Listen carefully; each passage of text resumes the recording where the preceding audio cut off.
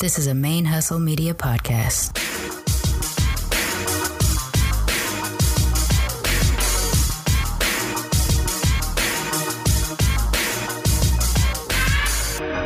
Yo, this is Rashani from the Single Simulcast. And when I'm not making you laugh or making up parody songs, I'm kicking back, listening to Militantly Mixed.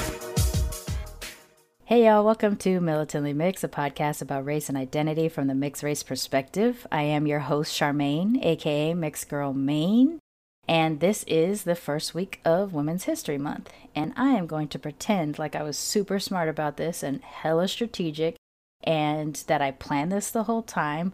But this month's guests all happen to be mixed race women podcasters. I recently joined a WOC podcasting resources and support group on Facebook, and through generic conversations about podcasting things, it became obvious that there was a few mixed race women on that platform. And so I reached out to them to invite them over to my show. And it just so happened to stack up that I have enough of them to include in this month. So that's what we're going to do. The theme of this Women's History Month for Militantly Mixed will be mixed race women podcasters.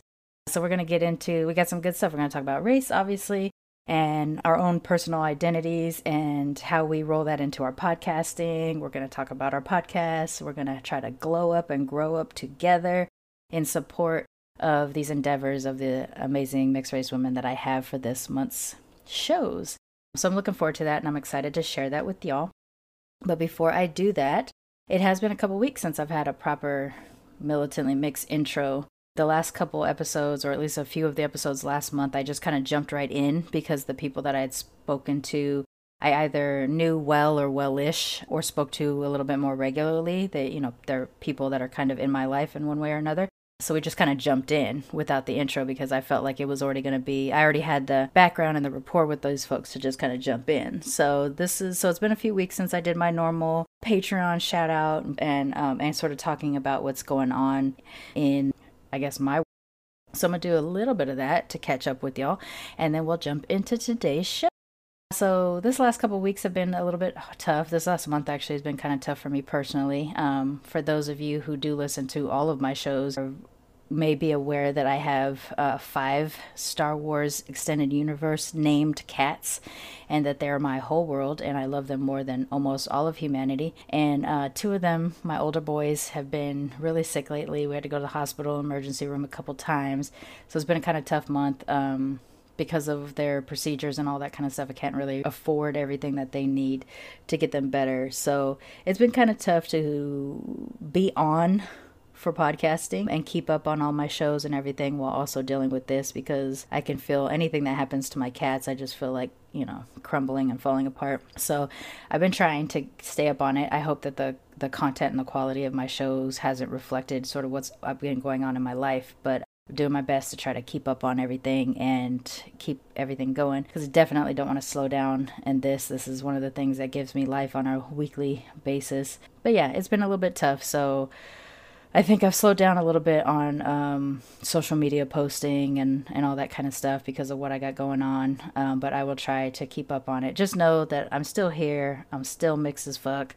I'm still podcasting my big old butt off, and I'm just trying to make sure that I balance everything that I got going on and try to keep paying close attention to my mental health, trying to have some self-care, things like that, because I will say that at present where I'm at mentally in my life, I feel a little overwhelmed. So I'm gonna keep trying. The other thing is I've been hella busy. I've been invited to be a guest or a participant on a number of different podcasts recently. So for those of you who have been with me a while, you've probably heard me talk about Why So Serious before. I've been on that show a number of times, and actually this month in particular, I think I was on the show like 2 or 3 times. And I've been a guest on actually Blurred Comics. Both Blurred Vision and myself have been guests on Take a Knee for Marvel vs. DC. That episode aired this last week, so if you want to hear me and my co-host on the other show talk about comics and other blurred things, go ahead and download that episode. It's an open mic episode of Take a Knee for Marvel vs. DC, and that was hilarious. That was a fun night. a really good night to have after you've had such a tough month. And then yesterday, I was a guest on the Old Man Wade show, which is another Blurred show out there. And we started in talking about a couple of things and ended up going off on crazy, or we started out with a plan to talk about certain things, but we ended up going off a tangent. We had a good old time. I think we ended up talking for like 3.5 hours. So he is splitting what was supposed to be one episode with me into 2 episodes with me next week. So those should come out soon as well. So I've just been really lucky to be invited as a guest on several shows to talk about things that I really love to talk about, which is race and comic books and yeah, that's pretty much my whole life. Race, comic books, and cats. That's all I talk about. I've also been a guest on, and I'm not sure when these episodes are going to air, but I've been a guest on Fear and Desire with Issa Rory. He and I have been chatting about, he's in the UK and I'm here in the US, so we've been chatting in the wee hours of the night about race and marriage and family and comic books and all kinds of things. And then most recently, because throughout our conversation, he learned about me being polyamorous, he had more questions about that. So we've been sending each other questions and audio clips about polyamory as well. So yeah, he's going to cut those into an episode soon, and I'll be able to let y'all know when I'm on that. So oddly enough, on this show, you mostly hear about my racial side of my life. You don't often get to hear about my bisexual polyamorous side or my atheism or anything like that, my comic books, my filmmaking or anything like that. But I talk about those topics on almost everybody else's show but my own, and also on Blurred Comics as well. So if you do feel like you don't know me as well as you know my guests here on Militantly Mixed, you can check out some of those other shows and you'll learn a lot more about me than you get on this show. It's just nice to know that you can develop these relationships with other podcasters and actually have real connections with folks that are interested in the same types of things you are. But because I'm sort of an ambivert and don't often like to be in the presence of people, I get to be social and not be in-person social. It's awesome. So I've made some really good friends in podcasting. Okay, so that was a whole lot of stuff about me and things that I've been up to, but that's not necessarily what Militantly Mixed is about. So let's get into today's episode. Today's episode, my guest is Jackie O. She is the host of the Start Dis podcast, a platform for grassroots experts by education and or experience. She covers all sorts of topics. It's basically a open discussion with a person who is either an expert by education or by personal experience in any type of topic that has to do with what's going on in the world today: addiction, mental illness, adoption, birth control, DNA, race, sexuality, politics, all kinds of stuff. She covers all sorts of topics.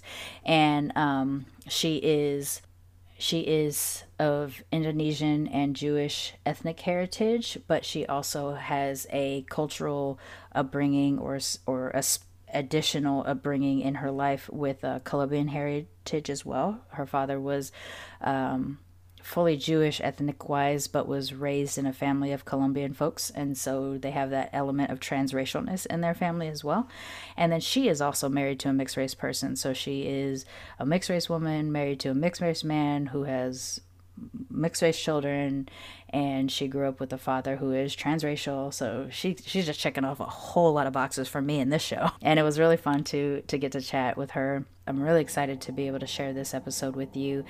But before I do that, and since I haven't done it in a while, just a reminder that Militantly Mixed is a fan-sponsored podcast, and with your support, it helps us to continue to grow and achieve the goals of building this community of mixed race people around the world.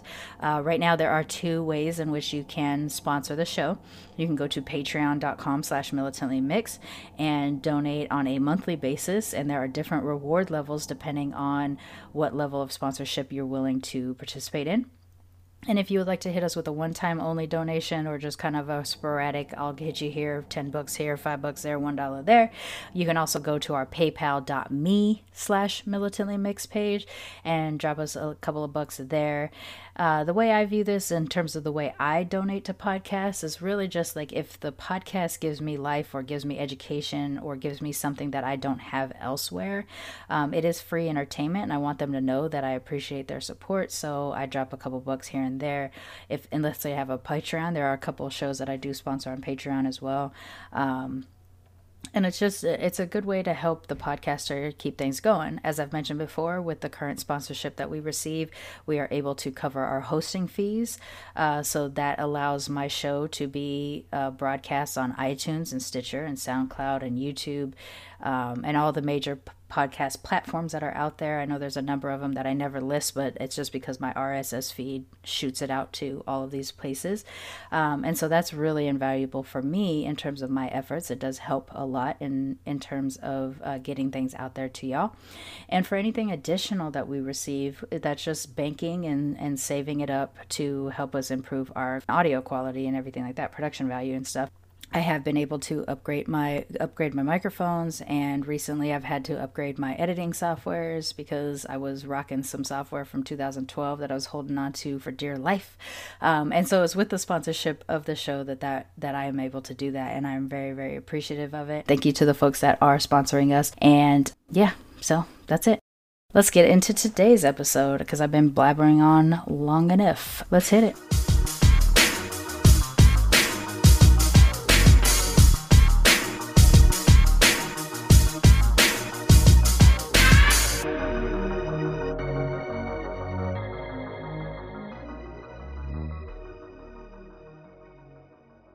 So this week we are joined by Jackie O. She is a fellow mixed race podcaster, and why don't you tell everybody about yourself? Let us know about your ethnic background and everything like that, and we'll get into it.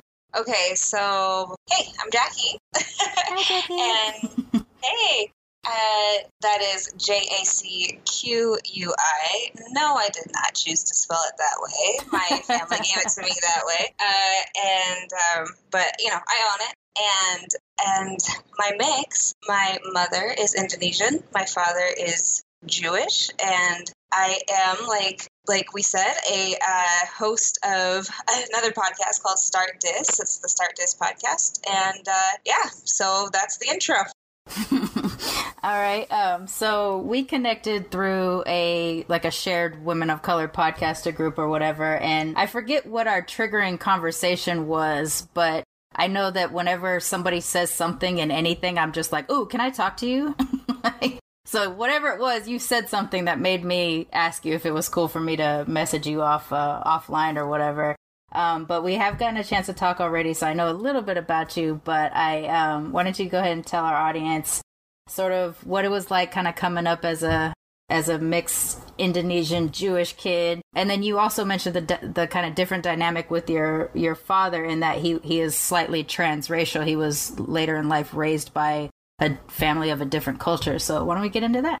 Yeah, there's a lot of layers there. And let me just say, I don't exactly remember the tick that we had either to connect, but something that I was really leery about in joining, and this is something that is rooted in my childhood, but something that in joining any person or woman of color group, it makes me nervous because I'm not Black, and so I think that there's a misconception that you have to be, and that there's not some, I don't know. I've had that I got you. in my life, so.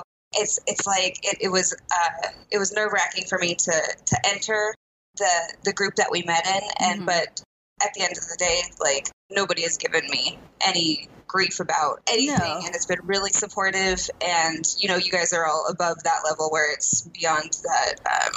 You guys know. Yeah. You don't. It's beyond that. So that was my own insecurity coming into the group. Right. I feel like it's primarily through white people that, sorry, white people, that, they tend to kind of blanket like women of color and mean Black when they say, mean Black woman when they say it. But to me, it's always been the way especially as a mixed person, that I've distinguished myself from being full black. Like if I'm talking about being black, I'm just talking about being black right now. But I'll say about people that are non-black POCs, I'll say that non-black POC or non-black WOC or something like that. But I find it's interesting that you say that, because I find that also with the term mixed, because, you know, I call my show Militantly Mixed because I think of myself as militantly mixed, but it's harder for me to find guests that are non-black mixes, because primarily people hear the word mixed and they think black and white mix. They don't think it's any other kinds of racially mixed folks. So it's interesting that you brought it up, because I do think that that is a weird thing that people have put on these phrases or these words or titles and don't quite get that, like, this is the best way we can make sense of separating. I was about to say separating us from white folks, but that's not quite how I think of it. Distinguishing us as women that are intersectional, I guess. Right. Yeah. Right. That works. Yeah. And I know that phrase intersectional has been, I don't want to say exploited, but just really used a lot. But I like it. I think it fits how I feel. So to answer your question about when I was a kid, I have a little anecdote that I've shared with people close to me, but I've never shared publicly. And so something that I've actually been corrected on recently, like I said, I'm totally open to, you know, share my own bias in being mixed myself and just like navigating that and understanding that. But I was corrected in that I'm actually not first generation here. I'm second generation here. So I think I told you that before. So I was born here in America. I am American. I'm an American citizen. My mom is not. The rest of my family is not, actually.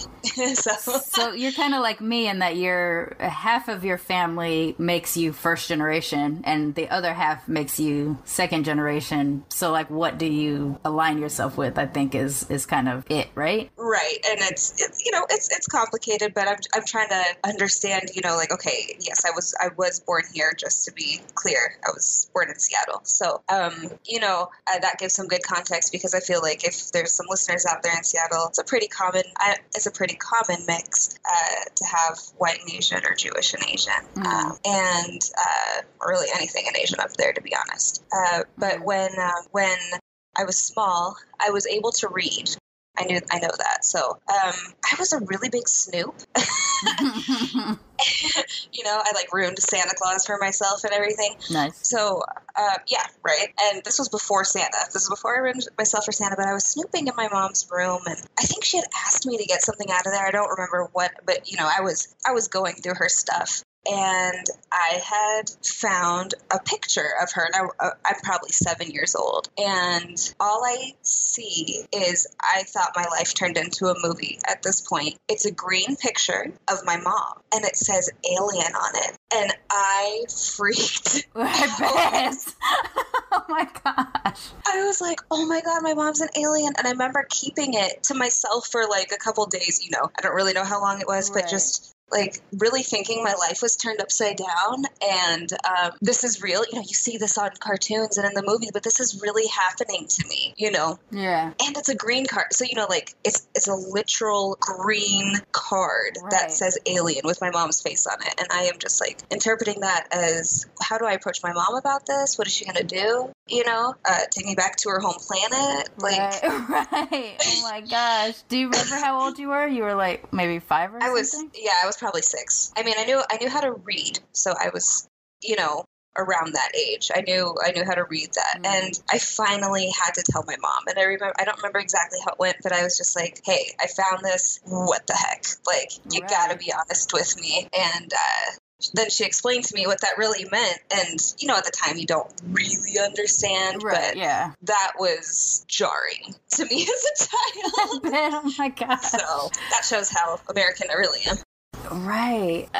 Yeah, because you don't even think, like, that was a term that was used, and it's funny because I'm kind of thinking about, so like you, I'm second generation American in that both of my grandmothers have immigrated here from other places and stuff, and they were a big part of who raised me. So I kind of feel like first generation because I had like direct upbringing from them. And then both of my grandfathers are American, but I know with my Japanese grandmother more than my British grandmother, the words alien or oriental, all of these outdated ideas were still a part of her life and a part of her world because of when she came to America. Whereas with my Caucasian grandmother, my British grandmother, she was basically a American who happens to have a British accent. Like they didn't put her through any of the things that they put my Japanese grandma through to become an American citizen. So yeah, like I can imagine how jarring that is to see those words when you're little, see those words on a green card, and you'd be like, I mean, you probably had all kind of crazy questions like, the picture is green because the card is green, so is my mom covering something up? You know, like there's probably all kinds of crazy questions that you had as a little kid. I literally thought my mom was an alien from space for a weekend. Like, my God. I was terrified. And, and then like she explains it to me, but that's something that you had asked me when we were pre-funking was, like, what was a fly for you? And it was for me because of being first or second generation, whatever the right term is here, is that I didn't, that my grandparents, my mom was very, you're going to speak English, you're going to be American. Like, that's it. Right. Mm-hmm.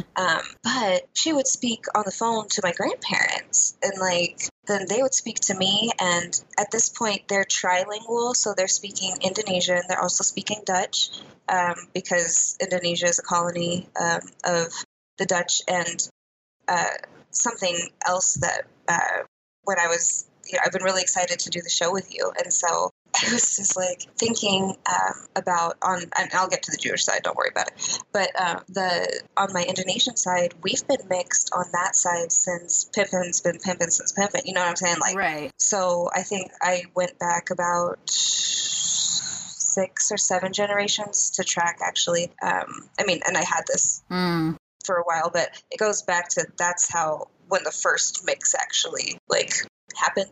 Oh, wow. And how did that play out culturally for them? Do you know?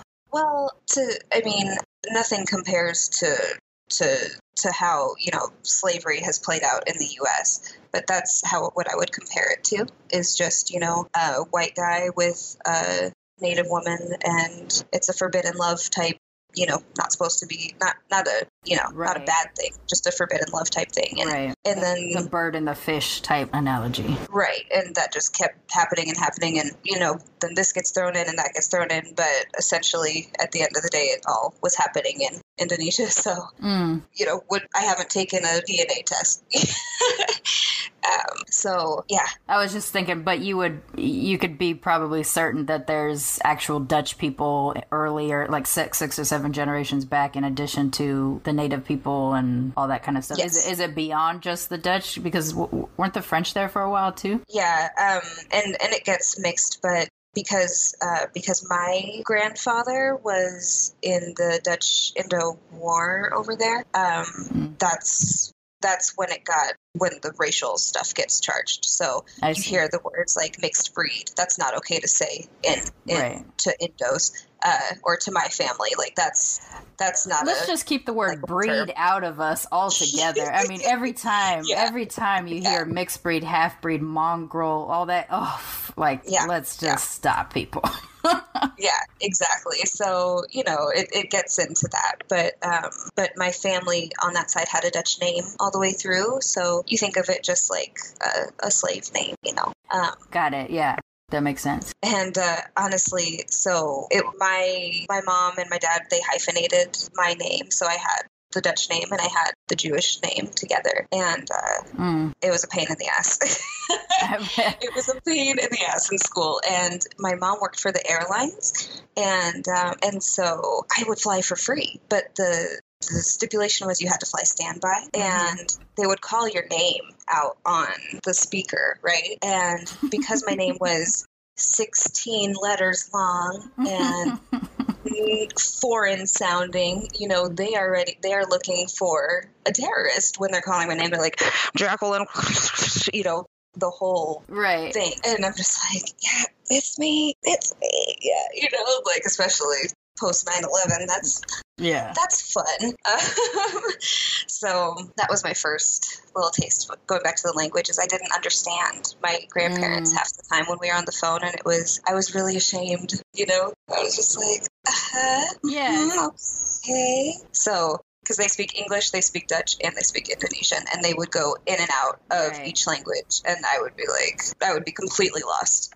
Yeah, I feel like that was the case too, because when my Japanese grandmother got here, they put her through what was basically yellow bride classes to Americanize them, Japanese war bride classes. And so it was like all the foreign, mostly primarily different Asian brides, and they would go to the military base and they would learn English and they would learn how to keep house as an American wife. But they were domestic classes. That's all they were. And they were told not to teach their kids Japanese because you'll confuse them, and or whatever languages that the women had, that they were only to associate with other wives of white soldiers. So like if there was an Asian woman who happened to have married a black soldier, she would only be allowed in her classes. She would only be told that you can associate with other families where the soldier was black, like never the twin shall meet type of thing. And it was sort of this sort of sanctioned mixedness where now the Japanese women were referred to as white because they married a white man or a black man. So my grandmother married a white man, and she had to associate with other Asian brides who married white men. And so to get her to speak Japanese to us was like pulling teeth, because the military told her not to do it, and she was always afraid of deportation. And so she would drop Japanese words in here and there. So there are some words that, you know, I only knew in Japanese that I didn't know in English until I went to school and all that kind of stuff. But she would be paranoid about, like, never let white people see you talk in Japanese or even broken Japanese, because then they'll send me back to Japan. Did your mother come here through a military situation, or just came here to come here? No, it was more of a refugee situation. Okay. So first she had to go through the Dutch channels because it's a Dutch colony. Okay. But because there was such racism there, because of them being mixed, they came here. And so it was actually under a sponsorship, if you will. Oh, wow. Yeah, so they were sponsored by a church and then came out here. So, you know, it's funny when you talk about that, like, because my mom was that way. Just, it wasn't a military thing, but it was like she wanted me to speak English, and now I teach English to Asian children, but which is, you know, awesome. But it's just kind of how that manifests in my, you know, my kid days into now. But right. The funny thing is that she didn't speak English very well. Oh. I mean, you know, like, sometimes it would be okay, and then I grew up saying things that just weren't right, and then I would be made fun of, and I'd be like, I have some of that too. You know, yeah, like an island, you know, in the street, that's a roundy round. That was a roundy round on my driver's test. You know what I'm saying? Like, oh, no. So there were just some fob mentalities and ways that came through. Also, you know, the word Oriental was used in my family, right, and I had to tell them that wasn't okay. Same. It drives me nuts. I would always be like, Grandma, Oriental is a rug or a dish, not a person. And she'd be like, that's what we call. Like, that's it. That's what we call, and it's it. You're done. Like, okay, you're being ignorant. I know. You don't have to be a rug or a dish. Like, come on. So, you know, and I was telling you, and this is something that it confuses some people, but I'm glad it didn't confuse you. And a little later in, you know, like, that was when I was younger, but I was in school, and I was in Catholic school, which is confusing because I'm also Jewish, right, and people can't mesh those together. So just for a quick explanation. How do you stand in the same space without exploding? Well, you stand in secret a little bit, to be honest. Yeah, for sure. Just being real. You know, and I told you, like, you weren't surprised because other people like do it, you know, but I wasn't the only one, but I was the other one, if that makes sense. Got it, yeah. So there were two of us, and it's because both of our fathers were and our mothers weren't, so there's that line. Yeah. And also just on my family side, you know, it just wasn't, you know, and my dad was kind of a black sheep anyway, but not that I was totally out of it, but I was never bat mitzvahed, just to be clear. Right. And I was never baptized, just to be clear. Would you have been able to, because I know some sects, there is you have to have a Jewish mother thing. Would you have been able to have a bat mitzvah if you wanted to go down that path? I think if my family would have pushed for it, or I would have pushed for it, I think it would have been a possibility. Okay. I think it would have been hard. I think they would have made me fully convert. I don't think that I would have been in Catholic school anymore. Got it. Okay. But I think it would have been much easier for me to get baptized. I think that because they really pushed for that when I was there. And so, but I never did that. I never went to Sunday school. I never was confirmed. But I know my Bible verses pretty darn well. So, Catholic school definitely influenced me in a huge, huge way. But it's like a lot of people have their opinions on what makes you Jewish and what doesn't make you Jewish. And there's a lot of layers to that. So it's complicated, Right. But you've had other Jewish people on here before too, right? So yeah, and it's come up a few times, and I don't know where I picked up that little nugget of information I've had about the Jewish mother being the line you trace or whatever, but it's just one of those things that had always stuck. And so if I do happen to have a guest that has a Jewish origin, I ask that question. Because I imagine that also adding to it that they're a mixed race person, the complications that go along with that, like if you're allowed to be ethnically considered Jewish because you have a Jewish mother, but your father is black or Cuban, say, but here you get to have on your stamp, I'm Jewish. What does that mean for your mixed identity? Things like that. And I think in particular with Jewish people, because there's so many different ways that they're allowed to talk about race or like they have their own version of racism towards them. There's so many complicated things about Jewish people to me as an outsider that when you couple it with the mixedness, like I got a bunch of questions. Let's get into it. Let's try to figure out what this would be like for you as a mixed Jewish person. It just seems slightly more complicated than like other whitish people. And I've consciously told people that I identify with being Jewish as a race. And this is why. Me racially. I would say I'm racially Jewish. Right. Because on the things that I don't do I hold Shabbat holy? No. Do I eat kosher anymore? I did grow up kosher. But no, I don't eat kosher anymore.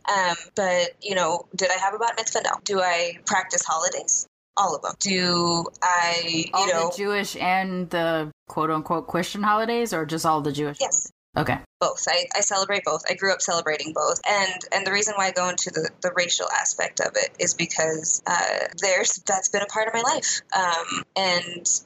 So my dad and my aunt, they're the only ones on their side. And so, of course, my aunt has, if she has a child, which she does, she's full Jewish, and that's how it was treated. My dad married a Catholic woman, so I'm not, right?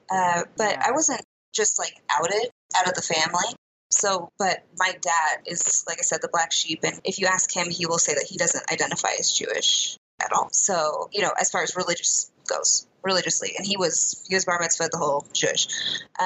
But so basically when I went to my cousin's bar mitzvah, now my cousin, this is a cousin from a whole different side, but the cousin who's my aunt's, so the full Jewish cousin that I have, her father is Christian. So that's just show you same mix, just different sex parent, right. Who gets dibs, right? Yeah, it's so bizarre. It is bizarre, but I admire that in the Jewish culture in that it's female empowering.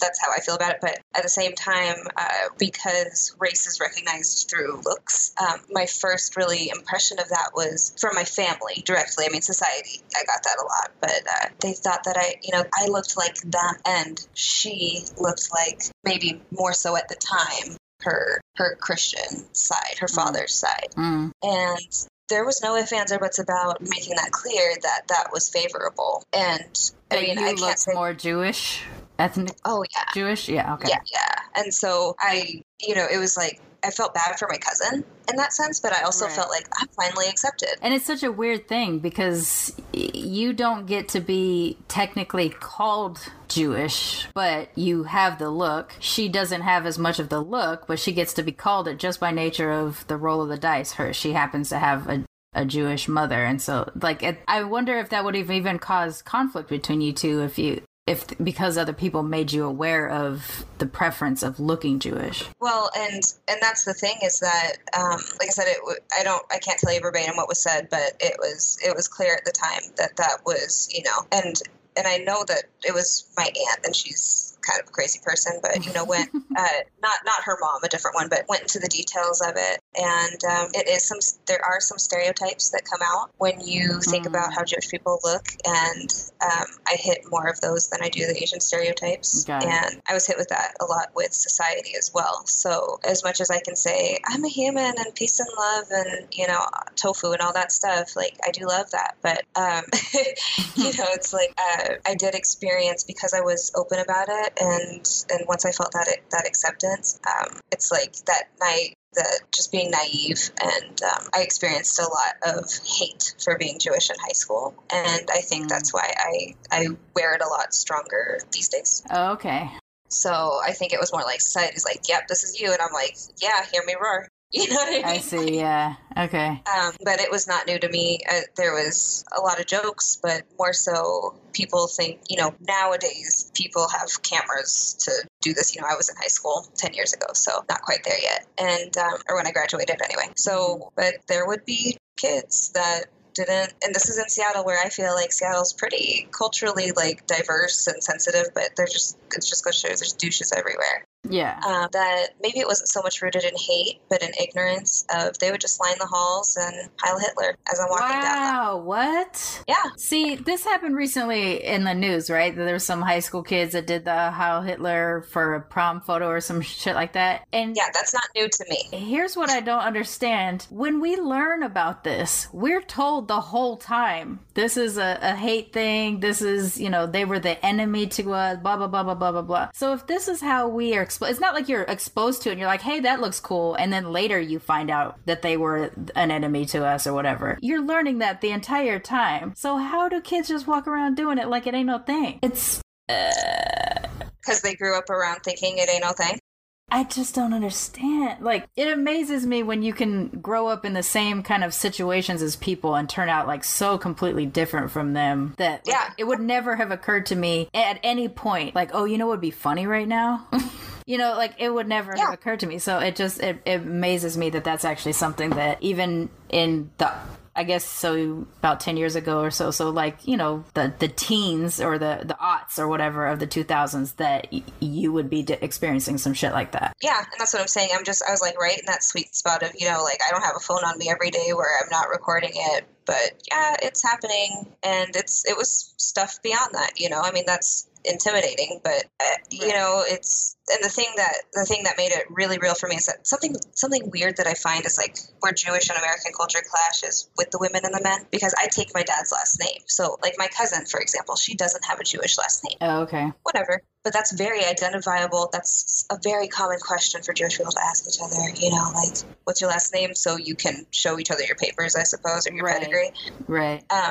But because I grew up with a very identifiable one, like you could tell what tribe you came from just off of the name type of situation. Yeah, you would know it. You would know I'm Jewish. Yeah. You would know off top. So, it's like, okay, that's something that like I could take my dad's last name and that's identifiable to everybody else. Yeah. You know what I'm saying? Yeah. Like, because I'm on paper, whatever, identifying myself. But my married last name is also a very Jewish name. My husband's not Jewish, but it just happens to be that way.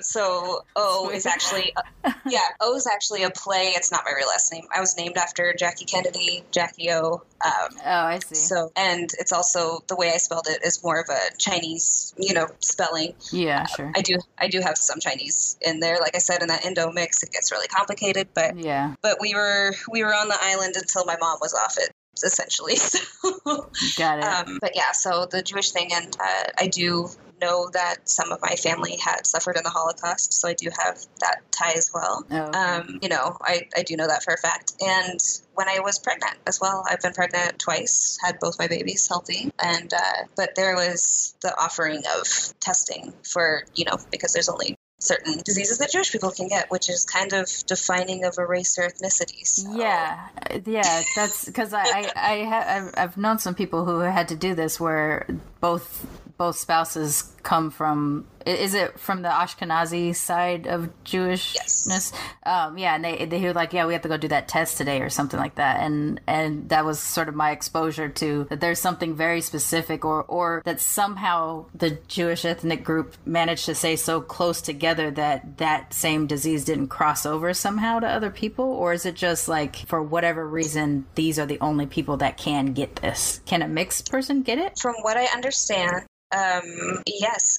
From what I understand, it exists because it was such a close-knit, if I don't want to use the term, like incestuous. I don't know that it was that, but right. You know what I mean? Because it was such a close, tight-knit, within the community, you marry within the community. And so many cultures actually do have a component of this. Asian cultures, Middle Eastern cultures, where they still, maybe not your first cousin or your sibling, but it might be like a fourth or third cousin or somebody that's distantly related, but somehow still there. And it's not frowned upon in the way that the Western society has started to do that. Right. And even if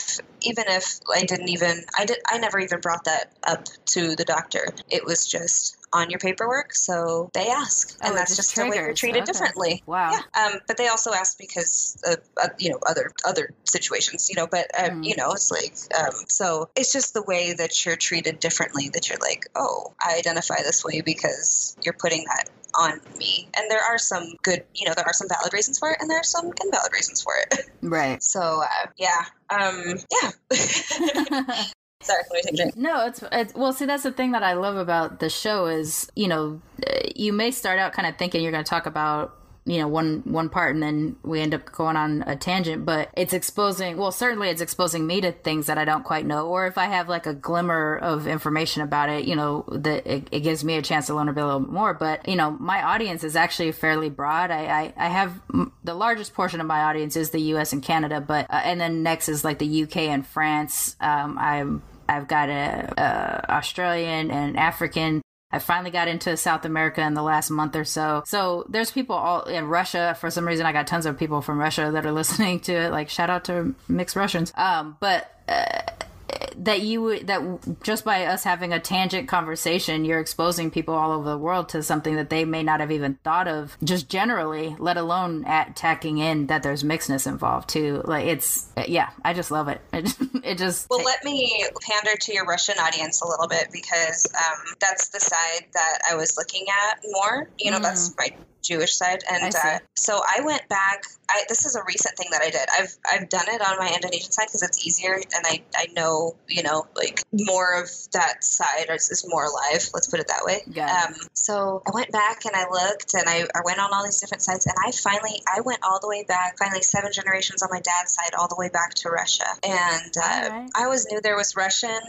That my dad was like, yeah, it's Russian. I'm just like, okay, that's a whole lot of area to cover. Pretty big space. But finally went back to looking at boat records, and it was my family I had found came from Chechnya, and it was I believe, I'm gonna have to correct me, it was like 1700s maybe, where they were actually driving out Jewish people from Chechnya at that time, and that's why my family had come over here. So I think there's something to be said about, in any culture that's experienced oppression and PTSD, that can trickle down the line. Right. Generational trauma is actually something that has come up on the show a few times. And most recently, I spoke with the author of the book Mostly White. Her name's Allison Hart. And it's a narrative book, but it's about 4 generations of mixed race women that are African American, Native American, and Irish, and sort of the trauma that you pass down because of what you experienced and stuff like that. And then eventually you're passing it down just through kind of osmosis. You're not even necessarily directly telling the other generations, but there's triggers that you will experience, I'm sure. You, like you said, you had people that were affected by or suffered in the Holocaust. And even though that's so many generations apart from you, there's a trauma there that you somehow have just received from from everybody's historical knowledge of it, but also your family's knowledge of it, and maybe how your family maneuvered certain places that they've lived because of that caution about, you don't know if it could happen again type of thing. I think there's a lot to be said about intergenerational trauma being a real thing, and that it affects us, like our bodies and even how we raise our kids, or. Yeah. Well, and the interesting thing is on my Indo side, most of them, if not all of them, are here in America. So the trauma that happened in Indonesia, or that's all here in America now. But on the Jewish side, a lot have returned back to Israel, and are militant over there. So I see it going both ways on my sides. But, the reason that I have this, and I know this is going to sound, I'm being a little vulnerable here, but okay. I know how this may come across to some people, but how it was for me, growing up, is another part that I want to talk about my dad being transracial, and this side of me too is that transracial. I don't really like that term, but we'll talk about it. I never really saw the faux pas in saying I have a black best friend. Because it was true growing up, and when we got a little older and she was finding her identity more, as we both were, she told me that we couldn't be friends anymore because I wasn't black, and she could only be friends with black people, and that broke my little heart, Yeah. So when I go into that space, that's why I'm just hesitant to go into those spaces, because I'm that's going to happen to me again. You don't belong here because you're not really a part of it. Right. That's just that's just the little chip on my shoulder about that. But, my dad, to go back to him about being raised in another culture, I often get confused for, as we do as mixed people, for something that we're not. Yeah. I'm guilty of it. My husband's half black, half white. Equally, we did a DNA test. It was right on the money. Oh. But when I met him, I was you are Japanese and Native American. I know it. Because that's common, right? Hey, shout out if you're out there. I mean, whatever. But I'm guilty of that too. But I get often people think that I'm Mexican. That's number one go-to. Right. You're Mexican. I feel like we all get some form of Latinx at some point. Every yes. mixed person I've spoken to at one time or another said, well, surprisingly, I get Latin mostly. It's no, that's not surprising. Yeah. Well, and so my dad, his mom, I never knew her, so I don't call her grandma because it's kind of weird to me, not to be disrespectful, but she passed away when he was 12. Mm-hmm. So right in the prime, and when she passed, my grandpa, who I know and loved, and he's passed on, and all that stuff, but he kind of, jumped ship at that point too. So there was never an official adoption. But, when you're 12, you got that best friend. Well, that was me when I was told that I wasn't black, so we couldn't be friends. But, yeah. But you have that best friend, and you're they just took him in and are still family. It's a generational thing again. But this family is Colombian. And so my dad is fluent in Spanish. I'm fluent in Spanish. My dad also grew up in East LA. So it's just, growing up in a culture, my dad would also wear, I just remember him growing up wearing some stereotypical Mexican stuff, that just growing up in the culture in East LA. He was in a Colombian family, but you're in Pomona, so he would have the long toe boots and the tight black jeans with a big belt buckle, and just the Jewish man's face and body in that.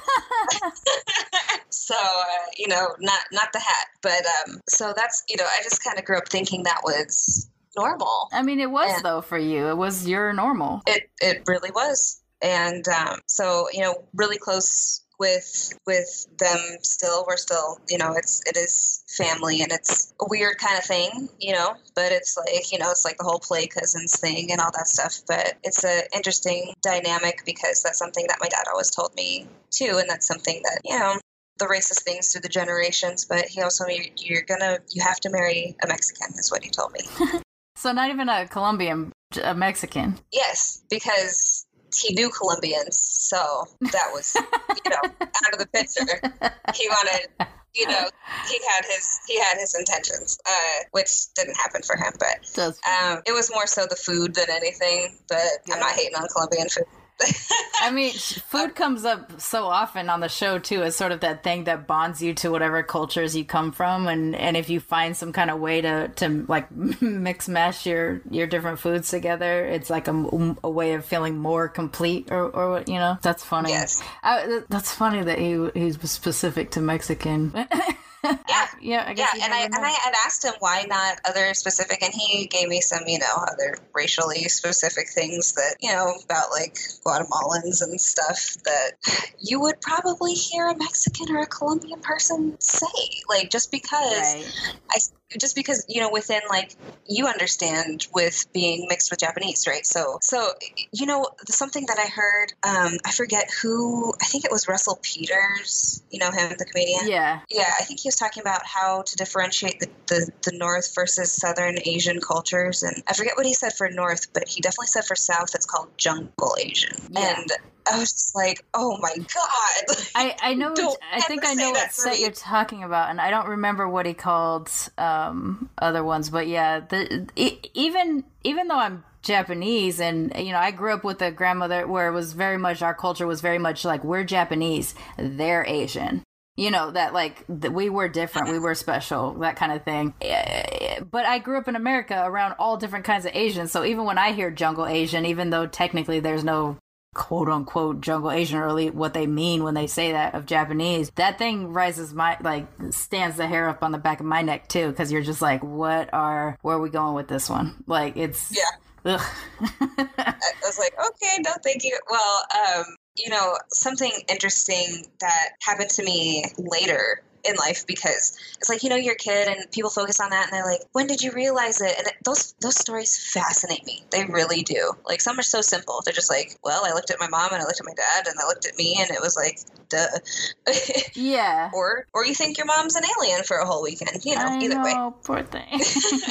But I had gone, it was for an assignment that I had done, and I don't remember what it was exactly, but I was 17 or 18, so older. And I had gone to, I think it was for MLK Day. I'm pretty sure I had to go do something for it. But anyway, I ended up scoring tickets to go see Angela Davis speak at one of the churches out in Seattle. So, at 17, I'm aware, but I'm not aware of what's about, right. to happen. Right. And I'm just sitting there and I'm watching and I'm enjoying and I'm inspired and I'm ready to roll and do my thing, And she had the drawing, she had a drawing to win a book. And she, so I put my name in the hat just like everybody else, you get a ticket. And she did the drawing. And remember what I told you about my long ass name? She's having trouble with it, and I know it's me. And I'm like, oh shit, I'm about to go on stage with Angela Davis. What is happening right now? Like, I'm about to, I'm sweating, And she presents me with this book, and it really taught me a lot more about, because I'm pretty vocal on my side with my show about giving Asian women a platform and understanding the layers to being Jewish. So it's a book called Yellow, and it's by Frank H. Wu. Mm-hmm. And it was like my Bible at the time. So this was 2006 or 7. And in that book, I think it's I cherish it because it was given to me by her. But yeah, sure. It really goes into just those, I think on both of my mom and my dad's side, something that I've experienced that's the same, is that it's so close to whiteness, but it's not, that it's confusing for people. Yeah. And I think that book, at least on the Asian side, is a really good explanation of what's different, what's the same, how the cultures are different, how they're the same, and why it gets so muddled as to privilege, Yeah. So it came at a perfect time for me as well, because within the Hispanic culture, that's also one of my biggest platforms that I do, just in not beyond my podcast, in my daily life, but I spent time with migrant children and migrant workers. And so immigration, and just seeing, when I tell you that I'm first generation here, my grandfather, he was an engineer in Indonesia, and also a professional soccer player. And when he got here, they didn't recognize that in him, and he worked at McDonald's for 20 years. Right. So, just stuff like that. That's what I'm really passionate about. Talent. Like, this is the thing about fucking racism and prejudice against people who come to the States, that all that lost talent, those opportunities that could have been beneficial to America, but because it's coming packaged in a yellow or a brown face, they let it go. And we miss out on who knows what, because they didn't allow talented people to be, utilize them at their full potential. Absolutely. And yet it doesn't happen really with white immigrants. I'm like, I have both sides. I have a white immigrant grandmother and a Japanese immigrant grandmother. And the grind and the hard worker that my Japanese grandma was, in comparison to, I never saw my British grandmother work a day in her life. But I would see her criticize other immigrants for not speaking English or not speaking English properly. When, yes. It's easy for her. She's an English-speaking immigrant, Right. Right. Gosh, it's just that wasted talent just drives me insane. When I was in high school, right around that time that I was seeing Angela Davis, my family took in an exchange student, and her and I have, just become family. She's my sister. I call her that, but she's from Holland, so she's white, but she's also not white. She's Jewish as well. So, okay. So me and her, get on that, but she speaks, again, 7 different languages. So the English, sometimes it's funny because sometimes she still is learning. It's really cute when we're talking and I say an idiom or something that she hasn't still heard before. And she's like, that is so interesting. What does that mean? And then I'm having to try to explain it, like, okay, wait a minute, let me try. But it's really cute. But I've been worried about her too, because she had been traveling back and forth, and especially in today, who's welcome, who's not, who's can you stay? Can you go? It is a scary time. We have no idea what's happening. It seems to me it's safe to be a Russian traveler. But it doesn't, in terms of foreign travelers, but it doesn't seem like anybody else is okay. So this is the time to monopolize on my Russian status, or no? Something. Get in where you fit in, or something. I don't know.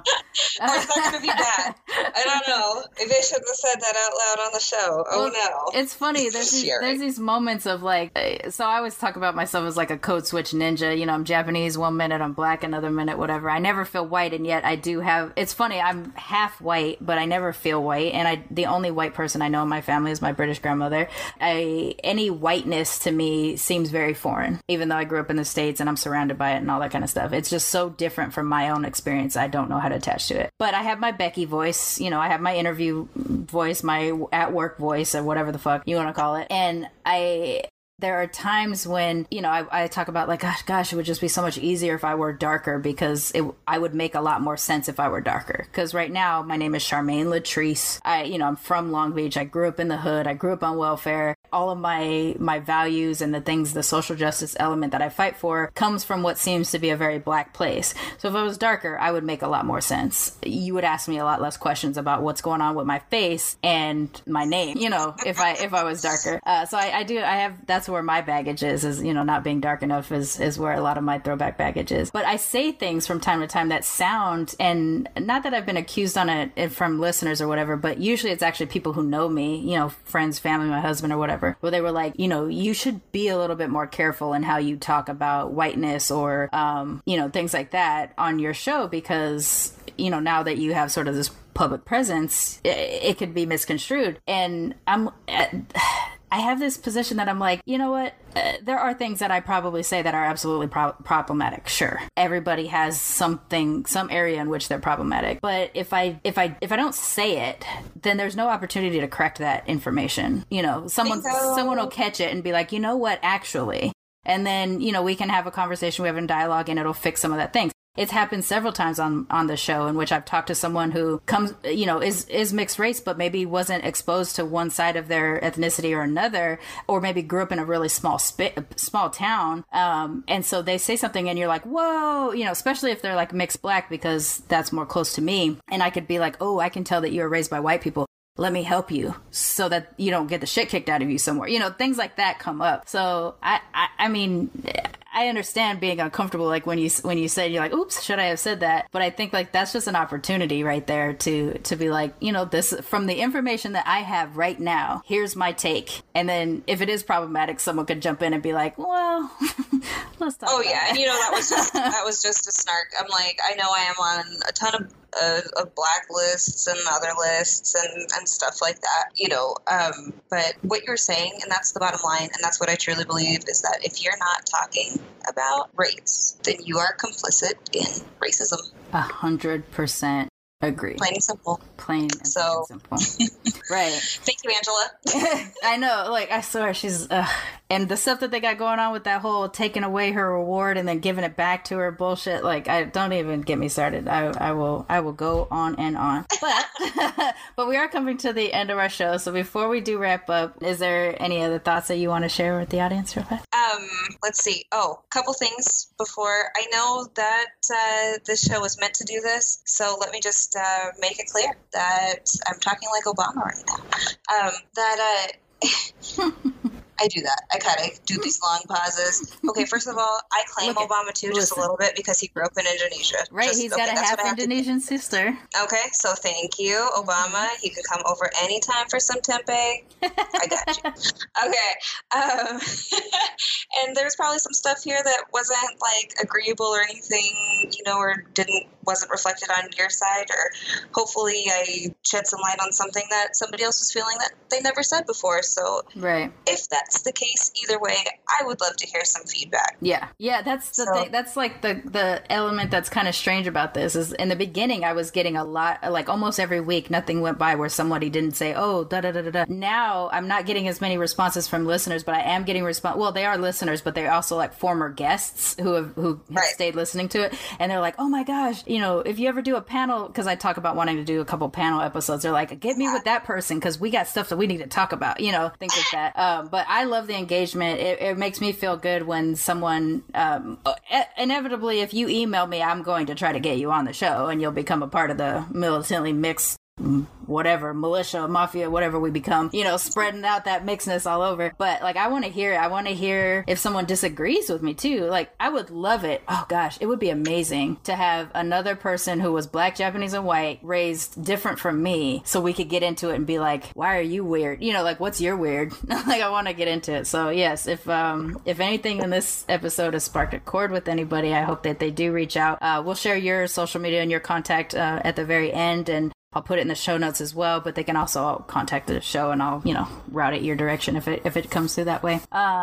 Let me just ask, what do you love about being mixed? Since we did talk about some of the harder parts of mixedness, what do you love about being mixed? I didn't have an answer for this question for all week, and I knew it was going to just come to me, and I was being really negative about it. Aww. I kept thinking about it, you know, and I was like, negative stuff kept coming up, and I was like, why? Don't be in that space. You know what I mean? You're the first person I ever prepared for the question. I've never told anybody in advance the question. It's only if they've happened to listen to the show that if they knew. Well, I had been mulling it over, and you know what I love about it is that I love learning more about it and just learning new things and having more than one thing to learn about. You know, I mean, just not that that's bad, but just really going through like a lesser known avenue of, you know, culture and finding out new things and discovering it. That's what I love, is learning new things about being mixed, and both mixes separately and together. Yeah, but for me, I just kind of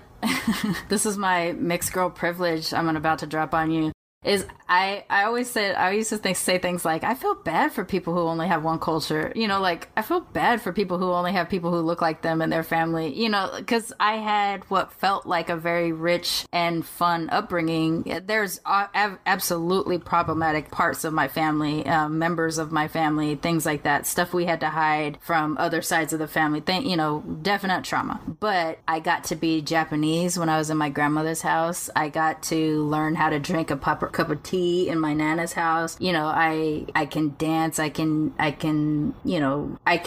assimilate into a hood Black culture because that's the culture I was raised in. You know, there's the only places I don't feel safe or adaptable is an entirely white American space, which is weird because I was born here. But I always feel like we have a little bit richer of an experience because we do get access to multiple cultures, and that's what is so fun about, you know, we got a lot we can learn and decide and adopt for our own families. You know, I mean, I'm not going to have kids, but you know, you have children, you can decide which part of your cultures you love the most and can share with them, and that will kind of inform and enrich who they are. I think it's awesome.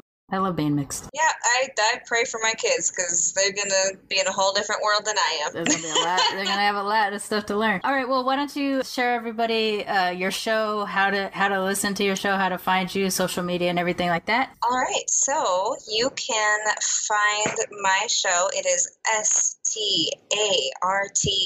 STARTDIS, all one word. It's for Start a Discussion. That's how we learn. That's what the show's about.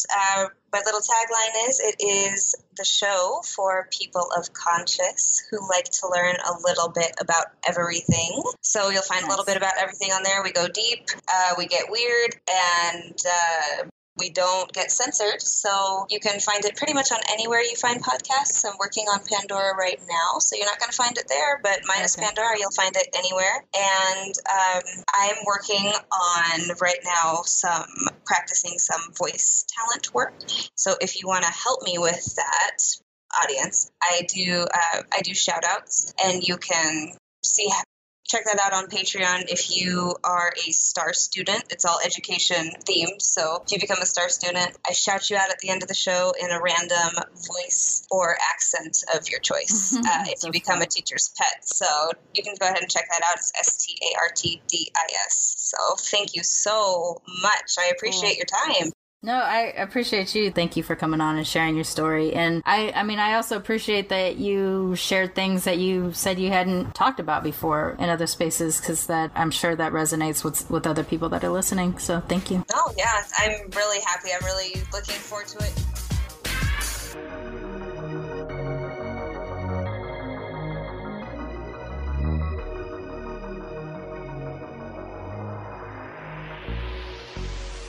Militantly Mixed is a Main Hustle Media podcast, produced and hosted by me, Charmaine Johnson. Music is by David Bogan, The One. And if you like what you heard on Militantly Mixed, please subscribe, rate, and review on iTunes and wherever you find your podcasts.